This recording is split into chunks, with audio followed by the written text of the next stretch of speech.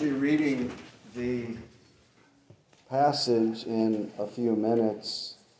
Lord, as we enter this time, we need you as much now as we did 30 seconds ago. Throughout the service, Lord, we ask for you to wield your sword and cut us where we need it and show us Christ, and not only Christ, but the riches that are in the gospel, so that in understanding this, we might bear fruit for you. And we pray it in Jesus' name. Amen. Good things often come in small packages, don't they? I got a very good thing in a very small package in May of 1982 when Laurie said, "I do." Well, when you think of Colossians, you should think small package. It was written to a small church in a small city. Commentator J.D. Lightfoot says, in the eyes of the world, Colossae was the most inconsequential city and church to which Paul ever wrote. Do you think that God cares for us here in these foothills and in the surrounding area? If he had this inspired letter written to the Christians at Colossae, he cares for us. If he had it placed in his biblical canon for the benefit of us all, he cares for us.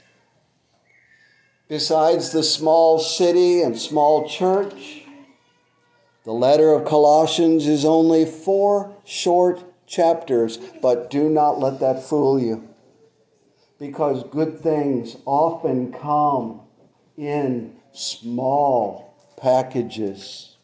And this is certainly true in this case, because in this short letter, Jesus Christ is more magnified in his preeminence than in any other book in all of the Bible. And being preeminent, the inspired author wanted the dear Christians at Colossae to be double and triple certain that only in Christ could they realize greater spiritual growth as Christians and greater fullness as Christians. There are 3 tenses in the way that the gospel of Jesus Christ is powerfully worked out in the lives of God's people. There's the past, and there's the present, and there's the future. The past tense, we have been saved through the gospel of Jesus Christ. That is, we have been justified before God in the past through faith in Christ. Faith came alive for us sometime in the past, and it can never be taken away from us. That's the past tense. We have been saved. Now let me jump to the future tense. We will be saved because of the gospel.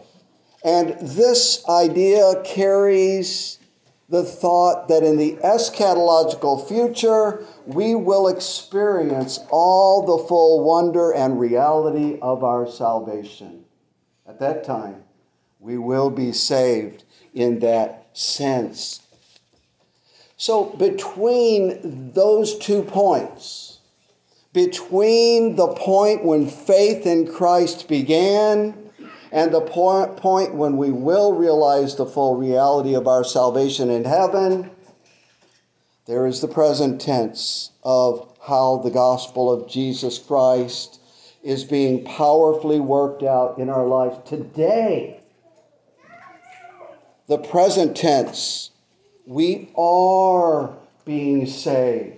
We have been saved. We will be saved. Between those two, we are being saved. We're being saved today in the sense that because of the gospel of Jesus Christ, we are growing in greater Christ-likeness and Christian fullness. He's cutting out the old man because of the gospel. He's cutting out the old man in us and bringing in the new. Another way to put it is, through Jesus, we are being sanctified. God doesn't justify us and then just leave us the way we are. He changes us little by little and matures us so that we bear spiritual fruit in our lives. That's what this letter deals with. It addresses the idea of our being saved, our being sanctified. And here, I think, is where the biggest battle lies. And therefore, sometimes Christians are tempted to look for spiritual fullness outside of Jesus Christ. It's a ferocious battle between the flesh and the spirit. But in the gospel, Christ has provided all that we need. We don't need something outside of Christ to get us some supposed quick fix. Well, that's what was beginning to happen in the little church of Colossae.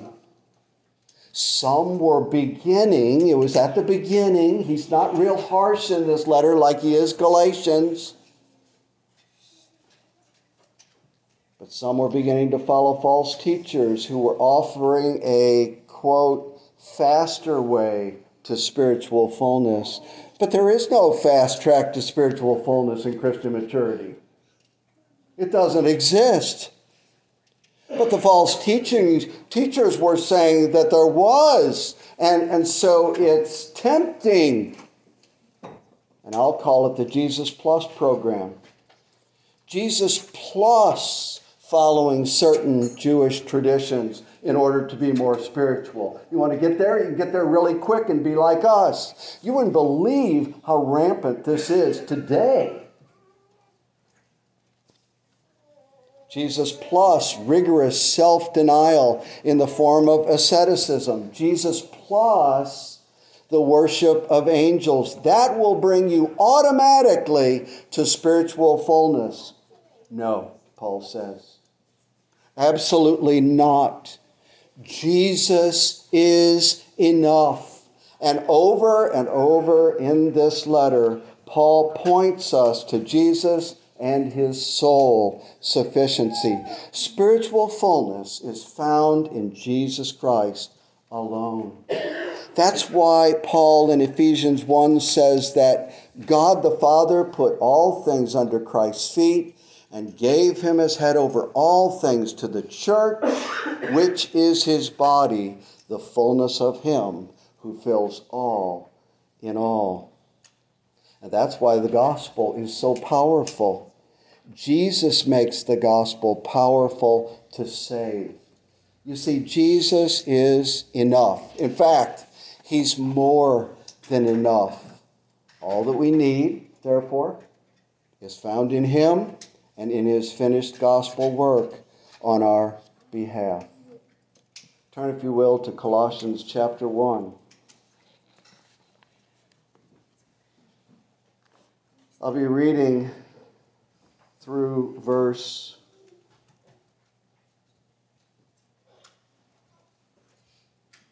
20. But our text is 3 through 8. Paul, an apostle of Christ Jesus, by the will of God, and Timothy, our brother, to the saints and faithful brothers in Christ at Colossae, grace to you and peace from God our Father. We always thank God, the Father of our Lord Jesus Christ, when we pray for you, since we heard of your faith in Christ Jesus and of the love that you have for all the saints, because of the hope laid up for you in heaven. Of this you have heard before in the word of truth, the gospel, which has come to you, as indeed in the whole world it is bearing fruit and increasing, as it also does among you, since the day you heard it and understood the grace of God in truth, just as you learned it from Epaphras, our beloved fellow servant. He is a faithful minister of Christ on your behalf and has made known to us your love in the Spirit. And so from the day we heard, we have not ceased to pray for you, asking that you may be filled with the knowledge of his will in all spiritual wisdom and understanding, so as to walk in a manner worthy of the Lord, fully pleasing to him, bearing fruit in every good work, and increasing in the knowledge of God. May you be strengthened with all power, according to his glorious might, for all endurance and patience with joy, giving thanks to the Father who has qualified you to share in the inheritance of the saints in light. He has delivered us from the domain of darkness and transferred us to the kingdom of his beloved Son, in whom we have redemption, the forgiveness of sins. And I'll stop there at verse 14. What we will see in verses 3 through 8 is gospel power that exalts the preeminence of Christ. And that gospel power beckons us to not stop growing in Jesus Christ. So we'll consider first the source of gospel power, and then the platform for gospel power, and we'll close with the result of gospel power. Well, as you could have guessed, the source of the power of the gospel is the Lord Jesus Christ. Jesus is the source of gospel power because Jesus is God incarnate. And he has accomplished everything necessary to save a people for God. And that's what we see in verses 3 and 4. There, speaking to the believers at Colossae, Paul says, we always thank God, the Father of our Lord Jesus Christ, when we pray for you, since we heard of your faith in Christ Jesus and of the love that you have for all the saints. Paul heard about their faith and their manifest love that they had for all the saints, and that's in the Greek, agape love, godly love, heavenly love. And he knows who to thank for these things. They go together. He knows to thank God, the Father of our Lord Jesus Christ. Because faith in Christ and agape love are both the product of gospel power. And Jesus is the source of that power. Well, why is that? From this text. This title, this name, God, the Father of our Lord Jesus Christ, declares Jesus, who walked on earth as true man. It declares him also to be true God. Indeed, throughout the earthly ministry of Christ, Jesus declared himself to be the Son of God. And the Jews understood that in claiming this, he was claiming to be God. That's why they accused him of blasphemy and wanted to kill him. In John chapter 5, for example, Jesus was referring to God as his Father when he said to the unbelieving Jews, my Father is working until now, and I am working. John records that after Jesus had said this, the Jews sought to kill him because he was making himself equal with God. Acknowledging the deity of Jesus Christ is so basic and so essential to understanding the power of the gospel to save in every tense, the power of the gospel to save in every sense of the word, that it is one of our 5 membership vows. The Pringles, thank you, Lord, testified to their belief in this when they were asked, do you believe in one living and true God in whom eternally there are 3 distinct persons? God the Father, God the Son, and God the Holy Spirit, who are the same in being and equal in power and glory, and that Jesus Christ is the Son of God come in the flesh. We do. Yes, God, the Son, became incarnate in order to win our salvation. He won it for us by keeping God's law perfectly on our behalf, so that we who are lawbreakers, who do not love the Lord our God with all our heart, soul, mind, and strength, might be declared righteous through faith in him alone. He also won our salvation by bearing our sin while he was on the cross. We can say, Christians should be able to say, when he died, we died. While on the cross, because our sin he bore in his body, he justly endured God's holy wrath and the punishment of death for our full atonement. But we can't stop there. He also won our salvation. Listen, he also won our salvation by rising from the dead, so that we might what? Walk in newness of life. Romans chapter 6. You see, Jesus will always be the source for walking in newness of life, whether or not I personally suffer and get discouraged often over my sin, and I do. But because I often get discouraged because of my sin, that doesn't mean that I need to look anywhere else outside of Jesus for a quick fix. And it doesn't mean that for you as well. We are to keep our eyes on Jesus, the author and finisher of our faith. We are to grow up in him and in the knowledge of God in him, and understand from God's word the riches and the treasures that are ours in Jesus Christ and that precious gospel. Any and all Jesus Plus programs are nothing but empty promises.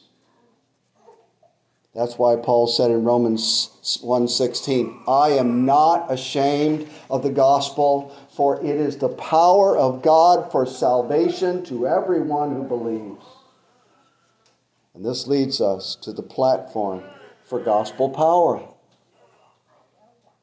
The source of gospel power is what? Christ. And the platform for gospel power is preaching. Gospel preaching is God's main means for calling people to himself and growing them up in the faith. Of course, it's not limited to the platform of preaching. Moms and dads are blessed by God to have a gospel impact on their covenant children. And as difficult as parenting can be, God loves to grow his church generationally in spite of the parent's sin. There's also personal evangelism and discipleship. There are books and articles, etc. But preaching the gospel is God's normal way of calling people to himself and growing them up in Jesus Christ. And Paul is reminding the Christians at Colossae in great thanksgiving that they indeed had grown and borne spiritual fruit because of the gospel preached and absorbed. He says to them, it's like a ladder leading up to their little church and Pastor Epaphras. Verse 5, you heard the word of truth, the gospel. The last part of verse 6, you heard the gospel and understood the grace of God in truth. Then verse 7, just as you learned it from Epaphras, our beloved fellow servant, he is a faithful minister of Christ on your behalf, and he's also made known to us your love in the Spirit. Most likely, when Paul was in Ephesus, Epaphras traveled about 100 miles from his little town to hear Paul preach. Then Epaphras took that gospel back to his small town and began to preach, and the result was powerful. Paul talks about growth and increase and the bearing of spiritual fruit in verse 6 in their lives. And Paul in Ephesians 2 explains from his own preaching how this could have been for Epaphras and those dear saints at Colossae. Well, Paul, you may know, planted the church at Ephesus, and he ministered there for an entire 2 full years. But listen to what he told the Christians there at Ephesus in Ephesians 2:17. There he wrote to them, of course, later from prison. And speaking of Jesus, he said to the Christians at Ephesus, he came and preached peace to you. Speaking of Jesus, he said, Jesus came to you at Ephesus and preached.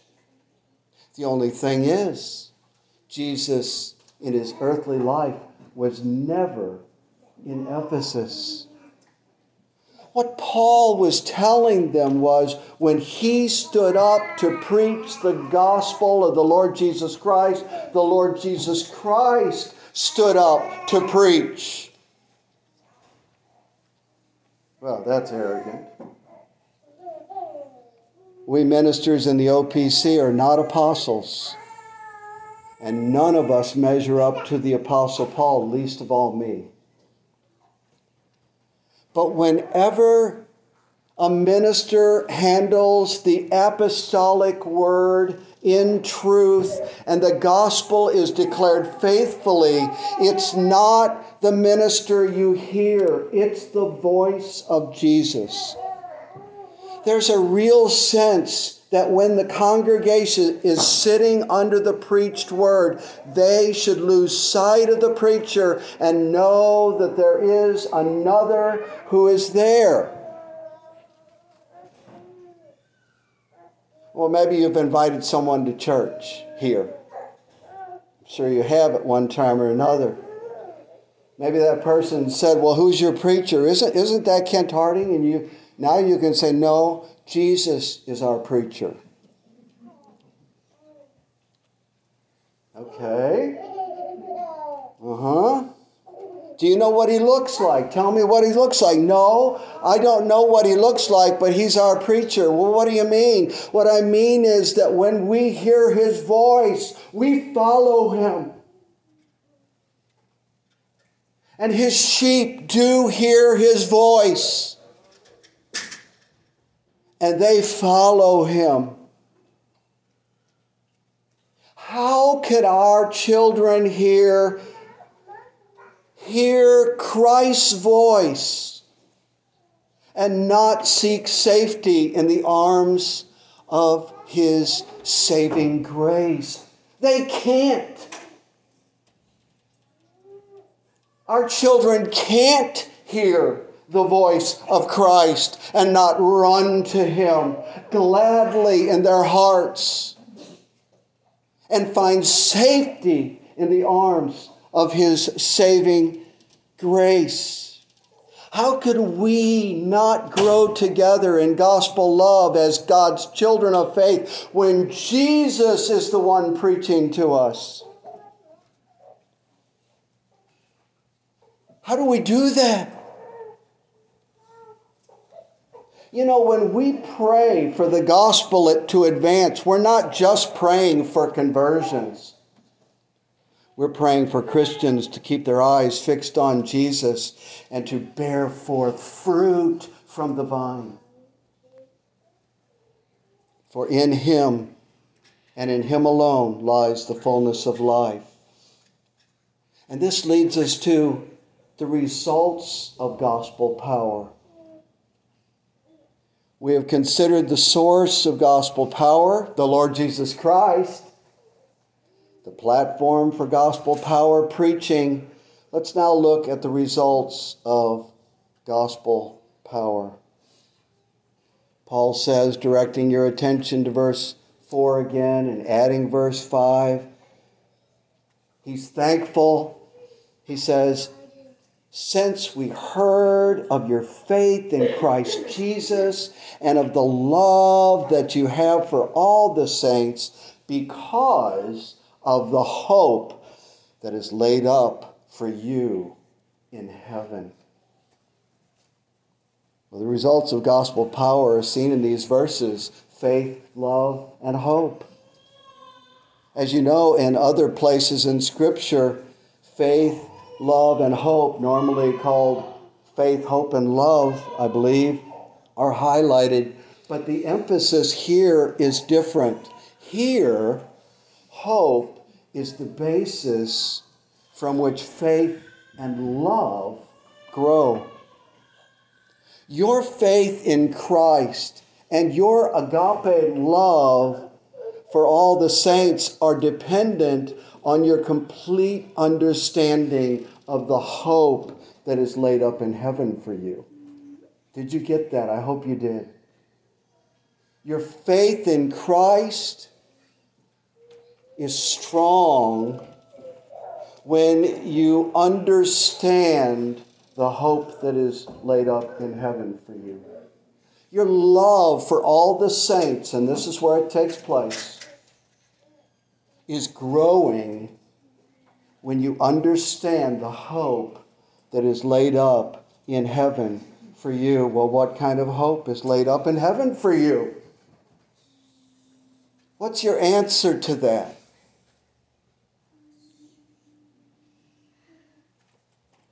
No more sickness? No more tears? No more death? Yes, yes, yes. But is that all? Keep the theme of Colossians in mind as you think this answer through. The hope laid up for you in heaven is Jesus. It's the Lord Jesus Christ who won your salvation. You wouldn't be satisfied with heaven, would you, if Jesus wasn't there?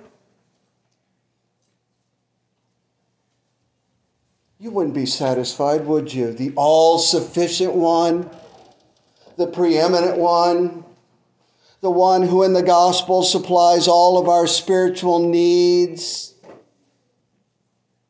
the first fruit of the entire crop, waiting for us, praying for us, making sure that we make it. That kind of hope laid up for us in heaven in Jesus Christ, is the kind of hope that grows faith and love.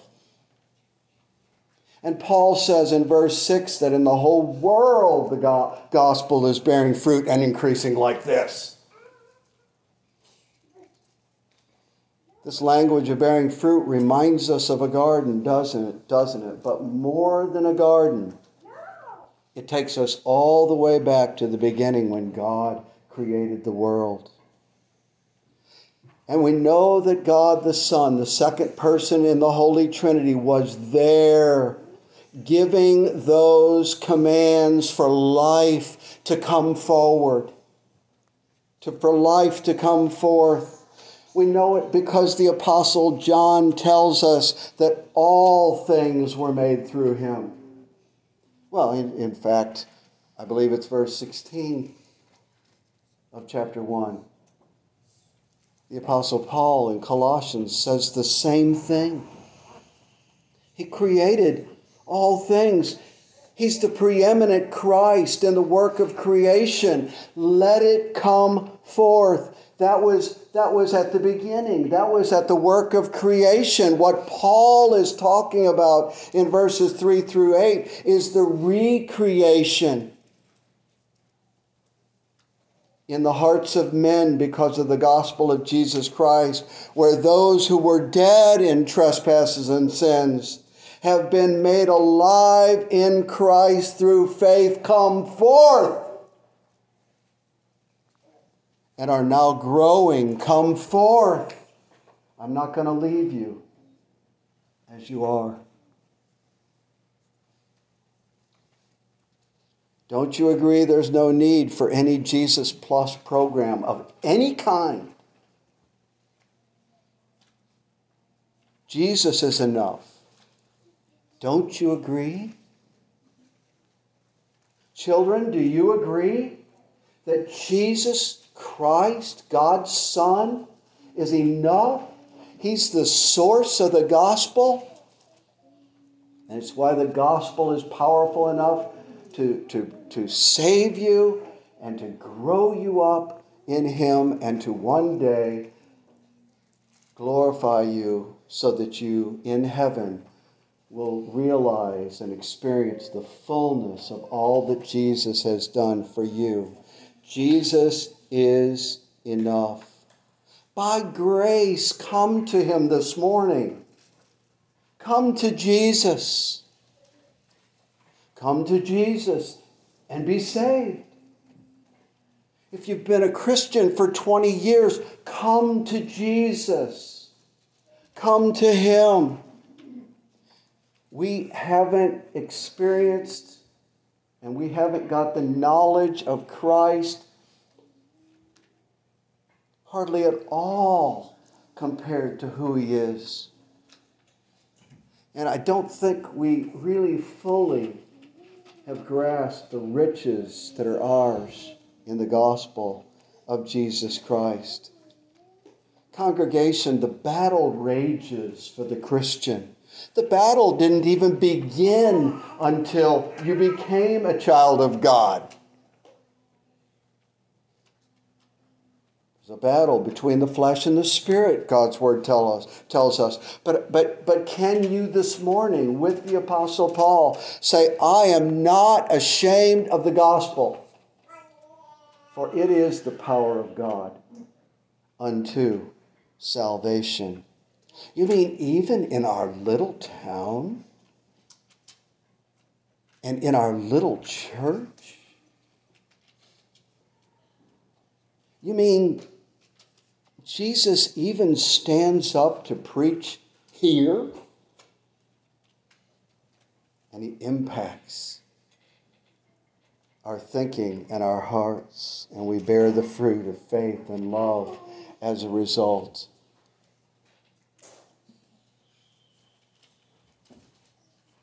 Let's pray. Our Father, we thank You for Your word. We thank You for building us up in truth.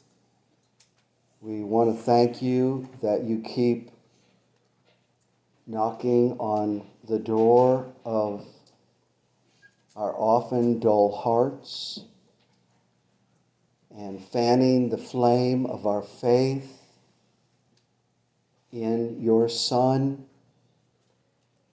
who is very God of very God. And it just staggers and blows the mind that you sent your Son and that he became incarnate and that he did all that he did in his life and his death and his resurrection. And it staggers our minds to know that even now at the right hand of the Father, he is King. And through us, his invisible kingdom, now invisible, is made visible.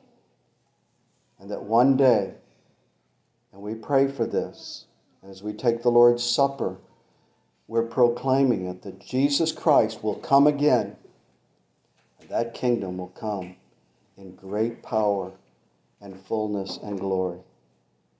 And so thank you once again for meeting us, speaking to us, and for allowing us to hear the voice. So sweet, so good. And we pray this in Jesus' name. Amen. Let's turn in our hymnals in response.